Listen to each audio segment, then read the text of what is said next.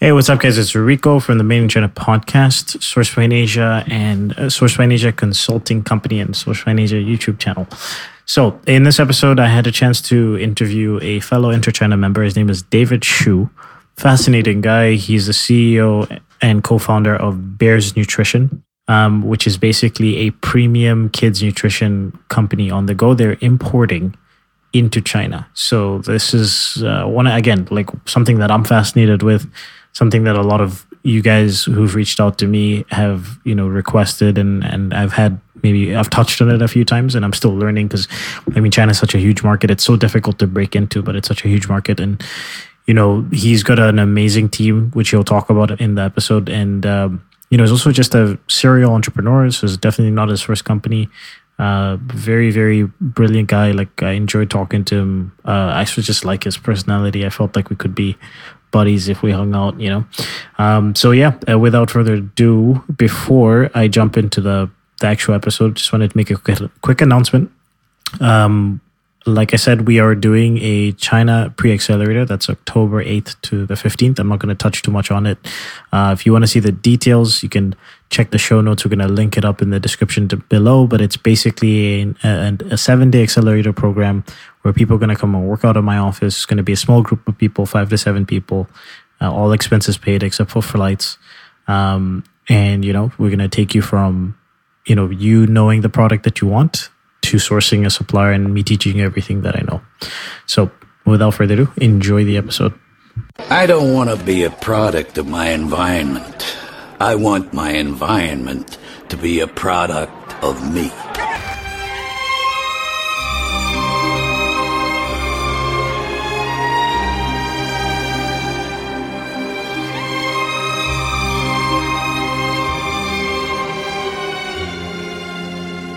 All right, David. So just wanted to start at the beginning, I guess. Can you give me or my listeners a little bit of, your history in business? Sure. Yeah, happy to. So let's see. I've been out of college for almost 6 years now, quite a bit of time. And so let's see here. By training, I'm actually an environmental science and an economist. I got my master's in geology and a dual undergrad in geology and economics. I actually started working for an energy company. It was the Norwegian State Energy Company straight out of school, where I was doing what's effectively business intelligence or exchanging information about our company with other companies and in exchange for what they were up to as well. Let's see. Shortly thereafter, I stuck with the same company. It's called Equinor, it's effectively the state energy company of Norway, part of what's effectively $1 trillion fund over there. And I was on their venture capital team. Yeah, it was a massive sovereign wealth fund. So I was part of the state energy company in their venture capital. It's hard to even wrap my mind around those numbers. Yeah, it's humongous. So just briefly, Norway, they struck oil and large like Middle Eastern sized quantities of oil back in the 60s, and so they've got a long history of technology development because it was offshore to pull those out. And unlike some of the other countries out there that struck large quantities of oil, they managed to sort of save a lot of their revenue surplus and effectively invested into a number of securities. So foreign exchange, stocks, and real estate primarily. And so that fund has just been growing, both because of what's effectively tax revenue from oil royalties, but then also from investing as well. So, but I was cool. On the venture capital side. So. Awesome. And then after that, what happened? So let's see. So towards the end of 2016, I got called up by a former mentor of mine. He had a general idea about bringing nutrition to Asia, right? Which was a little bit counter to what most people do, which is source things in Asia and then typically sell them in the West, right? So after quite a bit of discussion and a lot of deliberation and lots of market research as well, I decided to jump ship and take what he calls the mother of all pay cuts to start a company and start stemming the tide and actually start exporting to Asia as opposed to importing from Asia. I should probably note in sort of while I was out in Norway doing working effectively as a professional, I would moonlight and do a little bit of e-commerce as well. So. Yeah, and I think we connected through the Inter-China community, right? I saw you had posted something about Afton socks. So can you touch on that a little bit? Yeah, my pleasure. So Afton, it's actually a family company. So basically, my father, he's been a vascular surgeon for over 30 years. So he helps fix the veins behind legs. When the veins start popping out, he comes in, he fixes them, and improves their circulation. Right. So for the past 30 years, one of his best remedies after surgery to help speed recovery and to improve vein health was to actually sell compression socks after surgeries. Right. So basically, while I was out in Norway, we came up with this idea of making our own, because we saw so many on the market, frankly, that were just, basically they're purely profit driven, right? So no FDA approval, large variety in compression size. So, my dad being a very high integrity, well trained physician, he said, is there any way that we can do this and make it, let's say, bring it up to medical grade standards again, but still have it be accessible for the everyday consumer? So we decided, just to go into it, and a couple of years later, we're still up and doing it a little bit. Yeah. Yeah. You're not making those in China, but obviously, I think the e-commerce aspect is very relatable for my audience. I'm just curious, what made you guys choose not to produce them in China? So when it comes to China, for us, it was not that there was anything in particular that was wrong with China. It was just that we found a manufacturer in Italy that got along quite well with us, both on a personal level and on sort of a level of the caliber and the style of product that they made. There was nothing. Yeah, it wasn't anything that would preclude us from going with a Chinese factory. It was just that we really liked the one that we ended up with. Yeah. So, what was that process like? Just out of curiosity, how did you end up getting connected with the factory in Italy? We started doing a lot of cold searching. That was one big one. So basically, we started off with Google. Let's see, we had some. Those people do. Yeah, exactly. So we really did just. It started off as just a bit of a Google search. It turns out that over the course of let's say a couple of decades or so of selling compression socks, he knew a couple of people in industry. We got a couple of leads that way. But the thing that ended up working out the best for us was we actually started figuring out who the manufacturers of these machines were. We started looking into the machines themselves. We figured out, hey, there's this one particular machine that's made by this company that makes a style of sock that is really good for us, for the specific applications for us. So we called up the company, asked who they sold it to, and we sourced our manufacturer that way. Yeah, so you kind of reversed engineered the situation to find out who was making the product. You got it. Yep, you got it. So we called up the machine maker and said, who's using your machine? They gave us a short list, and we contacted them, and we found our manufacturer. It was great. That's very interesting because I've done that before with I don't remember which product it was, but it was an electronic product, and we kind of just we kind of looked at the components in the product, and then sort of went who's making this, and then finally through that process of going through who's making this, we found the final assembly factory, and we started working with them on that product. And it was just because the client that we were working with really wanted to find that specific supplier.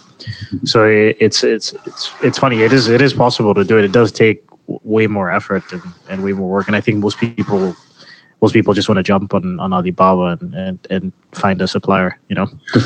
Yeah, we went a little deep on that one, but that's kind of the level of borderline obsession. I think it's worth it, because I mean that's how you end up working with factories that other people don't, or you end up finding the gem of a factory that isn't listed online or in the traditional spaces where you would find them. Absolutely, yeah, absolutely. So, yeah, but there were a number of Chinese manufacturers who they seemed okay. I will say really briefly that China seems it's a bit like the Wild West at the moment, which is amazing, but you also have to be a little bit careful, I think. Let me know if you agree with this. So it turns out that the environmental standards for manufacturing for textiles and these kinds of things was a little bit looser in China.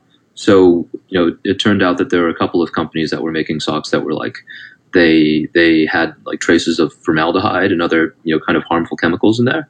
And then plenty that weren't as well. So let me make that super, super clear. But we just had to be a little bit more careful when picking our manufacturer. And there actually were a couple of Chinese companies that we were very seriously considering.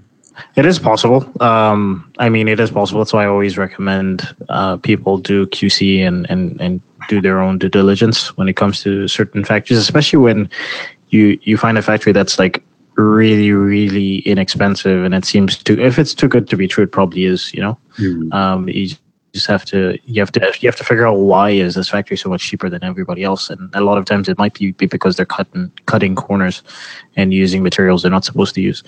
In terms of environmental laws, of course, traditionally things have been looser, but in the last 2 years, the government's really been cracking down, and they've shut down a lot of factories. Like last year, around this time of the year, especially factories involved in textiles, specifically the factories involved with the raw materials for textiles, they produce a lot of waste, and the government's been trying to get these factories to upgrade their waste management systems and get to the sort of global environmental standards. And I don't remember what the amount was, but it was hundreds, if not thousands, of factories got shut down, and we were directly affected by that because during that time period we were doing mass production for a couple clients, and the productions got shut down for like a month while the factories had to like upgrade their machinery and go through the inspection process, right? So it's definitely been traditionally like that, but they're making a lot of strides to improve and change the perception of China. Yeah. That's good. Yeah, that's really good. Yeah, and I'll just sort of belabor and make it super clear that I think there are probably more high quality factories than there are not. It's just a matter of finding which ones are good, right? For sure. So before we jump into, I guess, the meat and potatoes, which is your imports with Bear Nutrition, you've been to China before, right? That's correct. Yeah, I think the first time was. We had a nice conversation about that last week. Definitely. Yeah. Everything from eating turtle and centipede in southern China to visiting a super critical coal factory or coal power plant up in Shanghai, where it literally looked like winter because of the ash coming down. Just the sheer scale of it all is just insane. Just so you know, Afton is based at this point. It's my dad probably does the vast majority of it. He's semi-retired now, and he's looking for things to play around with. But I do help a little bit on the e-commerce side now. So, but Bears, on the other hand, is this is like my full-time thing. So, 100%. Nice. So I mean, what was that? There was an egg dish that you told me about that you used to you enjoyed when you were here, and then you found out the secret ingredient to it. Oh, that's right. Yeah. So this was I think it was either 1994 or 1996. The first time I had ever been to China. For your listeners, I was born and raised in the States in Southern California. and my family is ethnically Taiwanese, right? So I'd been to Taiwan a couple of times. Much very tasty, palate over there, and the food that they use, but also, pretty Western friendly. So beef, pork, chicken, noodles, rice, veggies, and so on, right? So when I went out to China, we were down in Guangzhou, of all places. And for those of I'm sure a lot of your listeners, My city. Yeah, exactly. Guangzhou represent, right? So the interesting thing about Guangzhou is that they're known for their cuisine, and they're also known for just how exotic the cuisine can be sometimes. So, we were at at a restaurant for lunch, right? They had everything from turtle soup to snake to chicken feet and so on. And as sort of a 8-9-year-old, I would try a little bit of it to be polite, and then I'd kind of gracefully look for other things to eat, right? Well, the thing that I sort of landed on this sort of lazy Susan, this like rolling table or rotating table, if you will, was these eggs, right? They were effectively they're just like salty scrambled eggs with some soy sauce. I thought these things were delicious, and I could tell that they didn't come from some kind of a reptile. I was super super excited about it, right? So I just piled it on top of the rice. So I was chewing it, I was eating it. This was great, and I realized, it's a little bit crunchy, which as a some 8-year-old child, that was just a nice little addition, right? So I was eating texture to it. Yeah, exactly. It gives it a little bit of flavor, right? So it turns out I flipped over one of the pieces of egg, and there was a centipede in there, like a full-on centipede. And I flipped another one, and there was another one. Right? So it was literally just like, it was scrambled eggs, but completely full of bugs. And it was, and that's the way it was supposed to be. I can't say I would have handled it exactly the same as you at that age. I probably would have freaked out. Now if I didn't know. Yeah. I was a little taken aback, but you roll with it. Yeah. The caterpillar fungus, on the other hand, I briefly was also pretty bad. Yeah. I mean, I've talked about my experiences eating Kentucky Fried Snake over here. And turtle soup. Somebody tried to get me to drink cow testicles soup, and I was like, I'm not doing that. He said it was good for men. Good for your whatever. That's good. Yeah. All right. So there's a lot of things that are good for men. It's either good for men, it makes a man strong, as my friends would say, or it's good for women's skin. Like those are the two things. Got it. That's just too funny. So you had the snake, but you drew the line at the private parts, huh?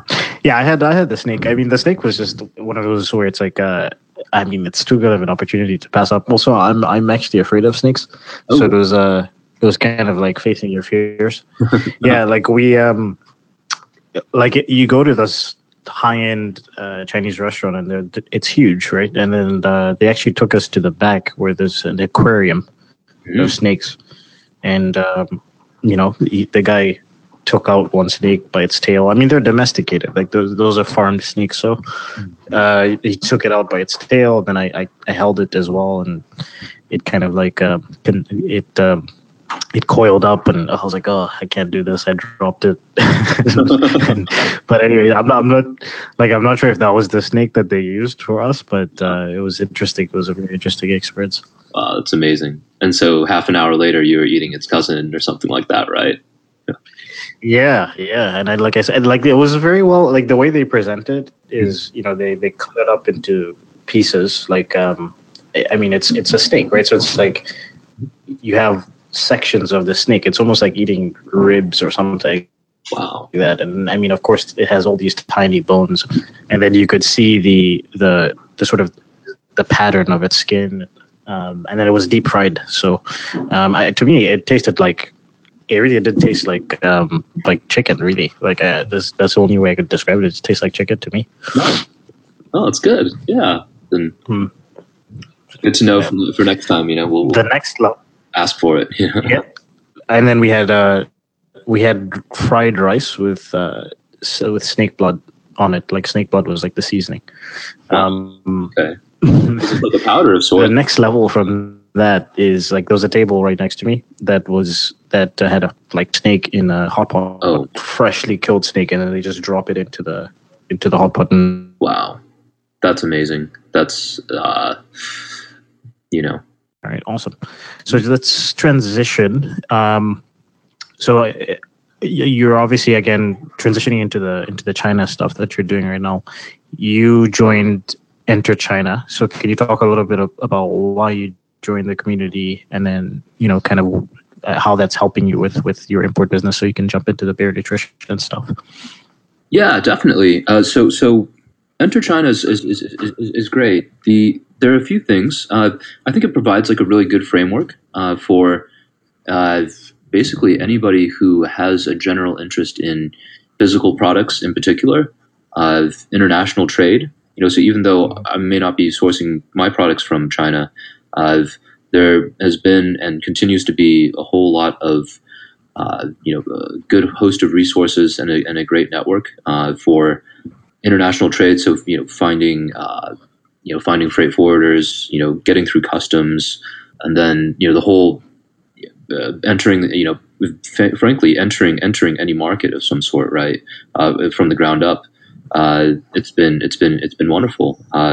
There's a lot of sort of background work on persona building, target audience developing, messaging, how to look up and how to figure out how to communicate with these the people that you intend to sell to, and then how to almost sort of nuts and bolts wise how to advertise and sell to them online as well. So lots of good resources, and then the network is wonderful as well. So there you can think of them as Google but pre-vetted for you. So it's been great, and a lot of that applies to both. It applies to both. Let's say entering the U.S. market, but I think there are a lot of parallels also to the to the Asian markets as well. To talk about Bears Nutrition just really briefly. So Bears Nutrition started at the end of 2016 when he's my co-founder. He called me up. His name is Kevin Young. He was the lead investor into GoGoVan, which was the only Hong Kong tech unicorn, $1 billion valuation recently, right? He was a former UNICEF chairman. And he's, effectively a serial entrepreneur and philanthropist. He has been a mentor of mine for some years, and the way we know each other is because his college roommate is my brother-in-law, right? So he calls me up at the 2016. Funny how this all works, right? It's like your cousin's grandpa's like former roommates, grandchild, like long lost cousin. No, I love it, man. Funny how it all works. That's the way it always is. Yeah, exactly. So he calls me up at the end of 2016, and him and my sister, they're on vacation, right? And they're having a little bit of trouble, finding high quality nutritional products that are convenient and on the go, and most importantly are developed by experts, right? So they called me up when I was in Norway, right? They said, "Hey, can you take a look at this?" I looked around in Europe, right, or on the Italian Amazon and around in Scandinavia as well. Couldn't find anything. So Kevin gives me a little challenge and says, "Hey, well, why don't you take a look at the space? As sort of an analyst, right? Take a look at the size of the market." So while we were looking at the market size, the U.S. was interesting, but maybe not so compelling for me personally, right? The sort of youth nutrition and sports market has increased substantially over the past decade or so to around $15 billion annually, right? But the real opportunity that we saw, which just blew our minds away, really was the Chinese opportunity.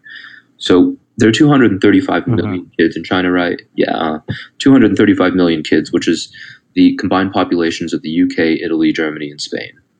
And those are just the children, right? At the same time, Chinese household income, it's increased by threefold over the past 10 years. So their spending power has improved substantially, and with that increase in spending power comes with the intention to live a higher quality of life as well, right? The last bit is that high quality nutrition is still quite difficult to be found in China, and it's for a couple of reasons. Number one is because there's so much competition within the country, right? That you get a whole host of fakes, right? So in 2008, there was this melamine crisis. They call the melamine milk crisis, right? Where they found traces of industrial plastic that were cut with milk powder, right? So basically, someone took a whole bunch of plastic. They ground it up into a fine powder. They mixed it in with milk, and they passed it for baby formula, right? It actually led to the deaths of 6 kids and the endocrine damage of 300,000. Like, this is the scale of the problems, but also the opportunities in China, right? So we saw these sort of 3 main sets of numbers, right? 235 million kids, threefold increase in household income, and massive milk crises in particular, but general lack of high quality nutrition, or a general lack of trust in domestic food quality. And we thought to ourselves, if we can sort of pony up the right team, we've got an opportunity there. So we've decided to pursue it in earnest, and the amount of support that we've gotten has really been amazing, really. Yeah, I mean, like you said, with a growing middle class, people are going to look to have a better quality of life, and that involves getting better nutrition. And I think people are becoming smarter about, not just for their children. Of course, I think people always turn to their kids first when it comes to things like nutrition and stuff like that. But I think even for themselves, a lot of the locals are beginning to eat better and exercise and things like that. And I've seen since I've been here, like I came down in 2014, and at the time, like if I wanted to get, if I wanted to eat healthy, if I wanted to eat like a salad or whatever, it was like super expensive to just get like a normal salad. And since then, like there's been a ton of salad places. It's so much cheaper. It's probably like half the price of what I was paying 4 years ago. And then also like juice, like getting a freshly squeezed juice and stuff like that just wasn't existent, or there was like 1 or 2 places that I could find, and I had to travel a long distance to find those places, and that's exploded. And the gym memberships were super expensive, and there weren't that many gyms. Now there's a gym on every 2 blocks, and the cost of gym memberships have gone down. So I see that a lot, and in terms of obviously nutrition for kids, like people take it very, very seriously. And like you said, there's a lot of competition.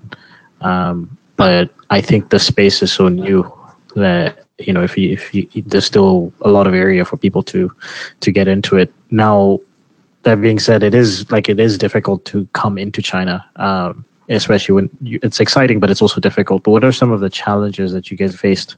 I know you guys are about to launch, but even just setting it up and that whole process. Oh, Rico, we could talk for a long. There's a very long list of things that we've had to overcome, and there's an even longer list of things that are to come. I can guarantee you that. To begin with, I think for us, it was a lot of it was at the beginning was putting the right team together, right? So having a guy like Kevin on board, priceless, right? It's excellent to have. We managed to get a lady named Laura Davis on board as well. She's a pediatric clinical dietitian over at Johns Hopkins, so one of the top medical institutions in the States and by extension the world, right? She saw a need in the domestic U.S. market, and so she said to herself, well, if these guys want to hit China, I want to hit the U.S. a little bit as well, right? For domestic needs. So. We also got a gentleman named Alex Lee, who's a buddy of mine from college, former 5 years of management experience at Costco, right? So fantastic retail background. Getting the team together, it was really fun. It was a lot of fun.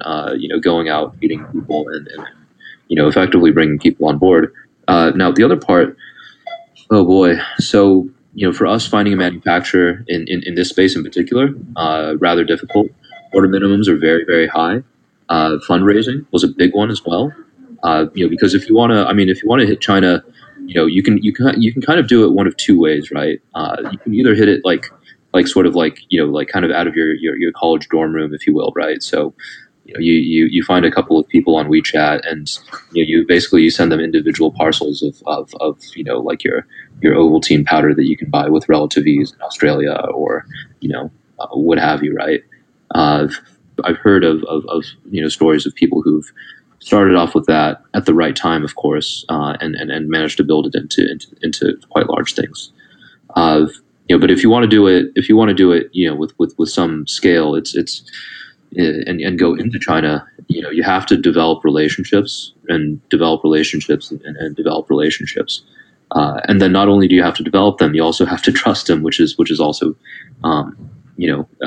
potentially even more scary. So lots and lots of due diligence, lots and lots of networking. Just as an example, getting through customs in China is a very different ordeal than getting through customs in the States, right?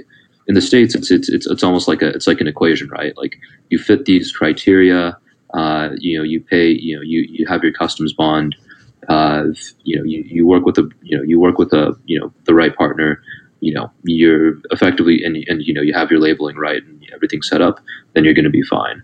China doesn't quite work like that, China is more like, hey, I have a buddy who has a buddy who has a buddy, who has, who is able to get, product through customs with, legally, of course, that's number one, right? But the thing about China customs is that they're so, frankly, number one, they're quite scattered, even though there is definitely like strong central governance, there are local interpretations of that central rule, and that's across product categories. But the other thing is that they're under such high capacity, they've got such overcapacity that getting product into the country, you have to develop relationships with people to do it, to even be able to do it legally. So that's just part of it. Yeah, I mean, sometimes I wonder how they manage to actually ship out and import so many products, because just the scale is crazy. Because you just think about them supplying the rest of the world, and then also at the same time, the rest of the world trying to break into the Chinese market. So it's like I can imagine that just the sheer scale means that they have to focus on certain things, and it puts certain things in line. And if you don't know anybody there, then you're probably going to get put to the back of the line. Absolutely, and Rico, that is a very, very long line to be in the back of. To be quite open. Yeah. We've been very fortunate, and because for us, because we have a board, we have shareholders, and just because we're the type of people who would do this anyways, we've managed to get the right people on board who can get product through legally and in a transparent way, above board with all the proper paperwork and so on. We've managed to do it legitimately, which makes it all the harder. But we've managed to do that, so we're very proud of our team for being able to accomplish that. That's honestly, it's a big one. Yeah, it's a big one. There are quite a few others as well, but getting the right contacts is very important.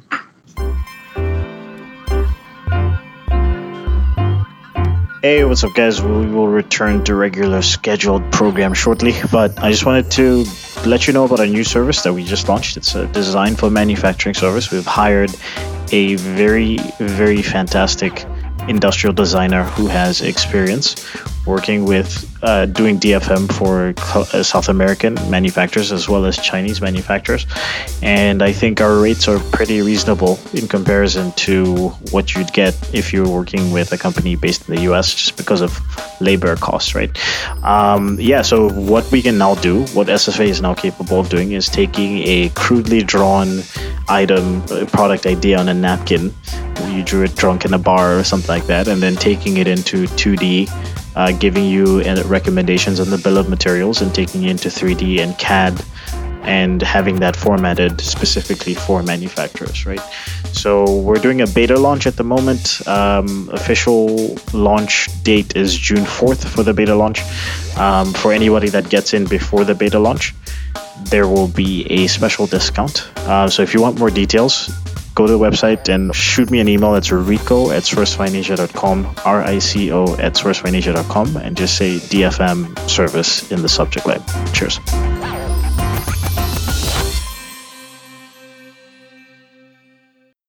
Would you say that's the 80-20 of what you guys have been able to do so far? Is just putting together the right team?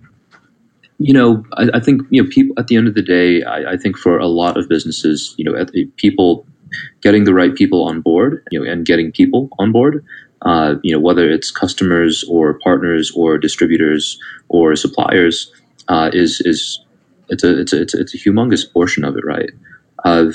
There's a whole lot of other stuff that we have to do, or we have done as well, which is great, right? Regulatory compliance is a big one, right? So getting the right paperwork, for customs, as an example, being in compliance with labeling is also quite a big one. It's interesting because one of the things that we're bringing into the country, right, our product number one is it's fantastic. It's a dairy-based beverage that's got sort of the building blocks for a child's growth inside of it, right? All developed by Laura, who's again a world-class pediatric nutritionist, right? So you can imagine that if you want to be in compliance with FDA, which is the United States Food and Drug Administration, if you want to be in compliance with their stuff, right? There's a whole laundry list of rules that you have to adhere to, right? And we managed to do that. We used that as sort of a basis for our labels to get into China. They said, "Hey, this looks really good, except there's the ingredients is all messed up." And we said, "Why? What do you mean by that? This is all. These are the exact types of words and the names of the ingredients that we have here, right? FDA, right?" Well, they said, "Well, actually, what we do here in China is that." And again, this is just our experience. Yours might be very different as well, because again, so much heterogeneity within the country. They said that they have English translations of their Chinese ingredients list. So basically, we would call something, let's say, ingredient A, like in English. The Chinese would translate that into the Chinese version of ingredient A, right? And then they would translate it back into English, right? Not using. So now all of a sudden, what you call ingredient A is now like ingredient like A6 or something like that, right? Or A.1, So there's all kinds of stuff like this that happens, constant. Yeah, I mean, it happens in. I haven't dealt with it in terms of imports, and it happens in just daily life. Like I see translations, and I can clearly tell that this was taken. This is like an English word that was translated into Chinese and then translated back into English. It happens a lot. Like with even movies. Like sometimes I'll go to the cinema, and then I'll be watching a movie, like let's say a Chinese movie, and then I see the subtitles, and I could just tell like the translation. This is somebody who took this word or took this phrase, an English phrase, translated it into Chinese and translated back into English, so it completely changes the meaning. Like I can tell because I've been here for long enough to pick that up, but I could see how like for like people who haven't been here before or are not familiar would be extremely confused by it. It's very funny. Yeah, it's so as an example, right? Like if if like the Avengers Infinity War comes out, right? That gets translated to Chinese, translated back, and now instead of it being Infinity War, it's like Battle of 1,000 Years or something like that, right? So lifelong dynasty battle. Right. The whole time you're thinking to yourself like that's Iron Man right there. He's a human. He doesn't laugh. So that's sort of, we've had to lovingly endure quite a few, let's say, things like that. But I think there's sort of no opportunity that can be realized without overcoming these kinds of challenges or hurdles, if you will. Because if it really was that easy, everybody would be doing it, right? So.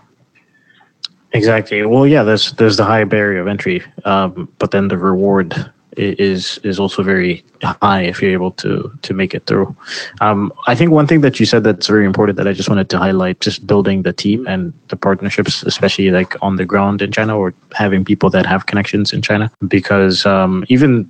I mean, of course, I've talked about it with the manufacturing space a lot on the podcast and on our YouTube channel. But even just like, for example, we registered our company last year, like in mainland China. We had a Hong Kong business before. But like when I was looking at the mainland registration, the first time I came across it was 3 years ago, 4 years ago, before I even started the business. I was just reading about it, and I was reading all these stories of people that, it took them 6 months to do their registration, and it was like some ridiculous amount of money, or 1 year, and like all the craziness that they had to go through, going to this government building, that government building, signing this document, bribing this person. And I was like, man, like this is so crazy. Like, and eventually we started the business, and I start to think about mainland registration for the purposes of being able to get better quality employees, and then also just long-term benefits. And, just through the meeting people and whatever, I ended up getting introduced to an agent in Guangzhou who works for a Chinese company that does business registration. And, I kind of looked into their background. They've been doing it for 20 years. And, so far, like I spoke to 1 or 2 other clients that they've had, and everyone is like, yeah, these guys are great. And then they were also significantly cheaper than any of the other, like all the reviews and stuff that I read about other companies. Like these guys were like half the price. Wow. And then, the registration took 2 to 3 months. And it's like that only happens because because of being here for a while, I was able to meet a local company that's reputable, that has the local connections, that does things cheaply, and I didn't have to go anywhere. Like anytime they needed us to sign documents, we would sign them, give it to them, and then they would take it to the various government departments. I mean, I did have the most irritating thing about that situation was like I would sign a document, and then they would send it back to me like a week later and be like, you need to sign this, or you need to change your signature here, or like it's like all these tiny details. But like it was better than all the crazy stories that I'd heard before. But just, it's like building those connections on the ground here, I think is extremely important and can make your life so much easier. Absolutely. Yeah. It's because for whatever reason, there are so many people, and I think they have good systems in place. There are just so many people that, if you want to get anything done, you have to know anybody's people. And if you want to get things done the right way, right? Like, in a way that's above board and so on. My experience at least is that you have to meet people. Yeah, I completely agree with you.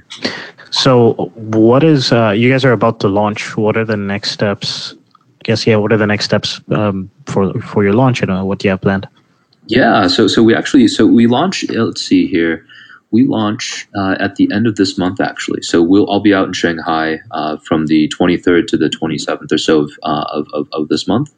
It's a massive children's goods expo. So we've been told that the attendance should be somewhere around 100,000 people, something like that, in that general range, right? Yeah, so humongous attendance, right? And you can imagine it's almost Canton Fair numbers. Yeah, exactly. Like humongous numbers of people, right? And so, you can imagine that a place like this that's so specific to to children and baby products, there will probably be 15, 20 different stroller manufacturers there, right? And that's just the stroller manufacturers. So we'll be launching there. We're very excited about that. Just to take a quick step back, so we've set ourselves up quite well with the right partners, right? So we have an import partner. That import partner, fantastic presence in the U.S. Actually, heads based in the U.S. and then they have operations in China as well, of course. So this group, they've actually successfully imported for Muscle Farm, for Muscle Milk, and for previously for EAS Myoplex, which was later bought by Abbott Labs, right? So very strong, very, very transparent, very above board, which is excellent. We've also gotten to into a strong distribution agreement as well with the Chinese distributor. Fantastic lady. Former pediatrician, which is perfect for us, right? Who operates a network of over 2,000 doctors. Who it's a little bit strange, but it's just quite standard over in Asia for physicians to actually recommend specific brands of products. So she operates a network of over 2,000 physicians throughout the country. We're super excited. They've committed to order minimums. They'll be purchasing partially in advance, which reduces our working capital requirements. We're very excited to work with them. Very excited. Lots and lots of work to do on our end as well to hold up our end of the bargain, which is we're more than happy to. And so so let's say the three parties, us, the importer, and the distributor, collectively, we will be going out to Shanghai to this expo, and we'll be launching in full force. So very excited about it. Gearing up for launch for your listeners. Nice. Yeah. That process of gearing up for launch. We're effectively a consumer company, right? Like to boil it down to as short and as simple of a message of what we do. We basically make expert formulated products for like nutritional products, for kids on the go and for sort of parents who are rather busy, right? And we make them at high quality. So in that, so basically we're a consumer company, right? Like we would probably fall under CPG, right? Consumer packaged goods. So for us, because we're very consumer facing, we've developed a whole host of media, right? We put together like 5 or 6 hero videos, if you will, highlighting people who are let's say quite well accomplished in their general fields, usually athletics, right? Sort of supporting and endorsing the product, right? And supporting and endorsing the brand. To that end, we have Adam Creek. Adam is he's a 2008 Olympic gold medalist for the Canadian men's rowing team. He was Stanford Athlete of the Year in 2007, and he's spoken over at TED Talks. He's rowed 2/3 of the way across the Atlantic Ocean from Senegal, almost to the Caribbean, right? Amazing guy, motivational speaker now. So he's supported the product, which is great, and supported the brand, and a whole host of others, right? So getting a lot of social proof was really important for us, to bolster our prospects for launch. Let's see, we've put together a whole bunch of media, right? So, we did photo shoots with pretty much our entire network of parents and children. So we had 4th of July last year. We went to sporting events. We sponsored a hockey team, a whole bunch of media. So we basically have this like giant war chest of very healthy, very happy, gorgeous children who are having the best time with our product, right? Which is, it's not just for smart kids. It's for, smart and active and healthy kids. So. Yeah, I guess the other question I was going to ask is, in terms of distribution, are you guys keeping stock in China? Are you have it in different places? Or are you keeping it like in Hong Kong and then shipping it over when you need it? How does that work? Yeah, it's a great question. So when it comes to, let's say, supply chain, we considered Hong Kong for a bit, but warehousing in Hong Kong, actually, we were surprised to find that it was rather expensive. So we actually will be warehousing a bit of product in China. A lot of due diligence that went into that, including having sort of a third party visit the site personally, and we had them bring a GoPro, right, so that they could sort of live stream what their facilities looked like, right, and we actually. The other thing that might be useful for your listeners is that we actually had them do it within like 2 or 3 days notice. So they didn't have time to put up together like this dog and pony show, right? All right, guys, break out the box, and like turn on the air conditioning because someone's coming. No, we pretty much just barged in on them and said, hey, like with a GoPro of all things, right? Like, hey, can we take a look? Oh, great, thanks. So, as the warehouse that we ended up working with, they were very, very professional, and very well organized, which is extremely important for you can imagine a children's nutrition product. So we will be warehousing a small amount of product in China. Awesome. And okay, so going into closing questions, the first one would be: do you have any advice for somebody who's trying to break into the Chinese market? Yes, network, and network. The word. If there's one word that I would you ought to take away, when you're thinking about doing business in China, it's guanxi, right? You know what guanxi is, right, Rico? You know more about it than anyone, right? Guanxi is effectively it's you can think of it as goodwill or faith or face, right? So it ranges from things that include doing good deeds for others, showing generosity, being poised, and basically building your ability to be trusted. So that having good guanxi is not just important; it's a straight requirement to have good guanxi. Awesome. 3 books, podcasts, or blogs that people should read or listen to get to know you better. Oh, that's a good one. So let's see here. I really like Y Combinator's Hacker News. You can think of it like it's actually reasonably similar to Reddit. It's Reddit, but it's a lot more. Frankly, it's a lot more tech entrepreneurship focused.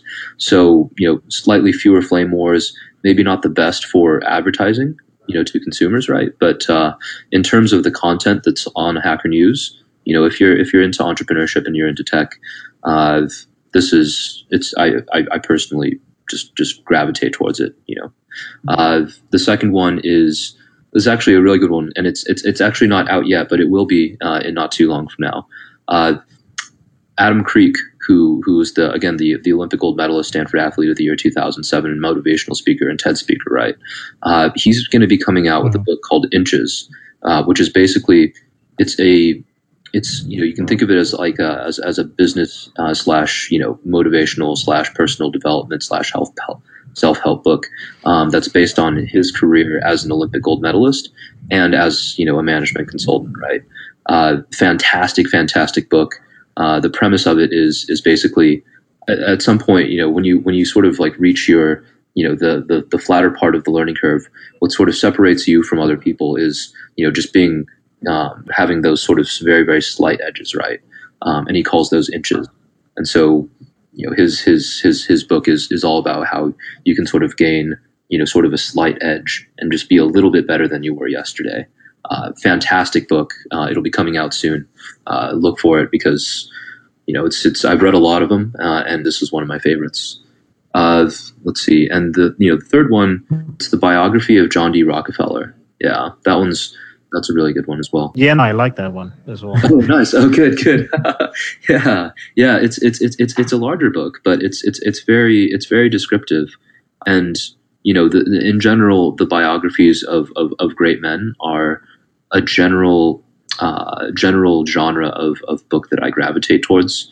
It's almost like reading a playbook of people who've accomplished great things in life, right? Rockefeller in particular, he gets a really bad rap, and part of the reason is because he was somewhat Machiavellian in his approach. But at the same time, I think one of the other reasons that he got quite a bad rap was because he put a lot of people out of business in a very legitimate way. He cut costs and he grew faster than others, and then he ate them up. So there are a lot of things that I probably disagree with in terms of his business career.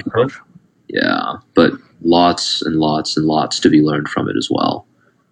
Very, very interesting guy. Okay, so if people want to reach out to you, where can they find you? If you want to reach out to me, feel free to reach out to me at david@bearsnutrition.com. All one word, BEARS nutrition.com. That's probably the easiest way. You can feel free to Google me or look me up that way if you want to get into contact with me otherwise. WeChat is fine for now as well. So my WeChat name is Davey, DAVEY _1. More than happy to speak with people. Yeah. Awesome, David, man. Thanks for being on the podcast. I think this was it's good. I want to talk more about imports because it's just something that I'm personally fascinated with. It's something that I want to do in the future, and I think it is a very, very, very difficult thing to do, and I think that's why it's very appealing to me. And I like to think a lot of my audience is kind of shifting in that general direction as well. Oh, nice, very nice. Yeah, it's exciting times. Yeah, Guanxi. Remember the Guanxi to the listeners. Rico, I'm sure you're an expert when it comes to building Guanxi. You have to be, really. So, yeah. Thank you very much as well for having me on. This has been a real pleasure, and Enter China has been a wonderful experience for me. I've learned a lot, so happy to give back. Awesome. Yeah, man, we had a lot of technical difficulties, but it's par for the course with Chinese internet. So it's fine. Made it to the end. All right. Thank you very much, Rico. Have a good one. Cheers. Bye. Man, I said I'm not sure what I want from this. It's just music. And I said I'm not sure what I want from this. It's just music, just music, just music. Don't stay with the best, don't use slip. It's just music, good music.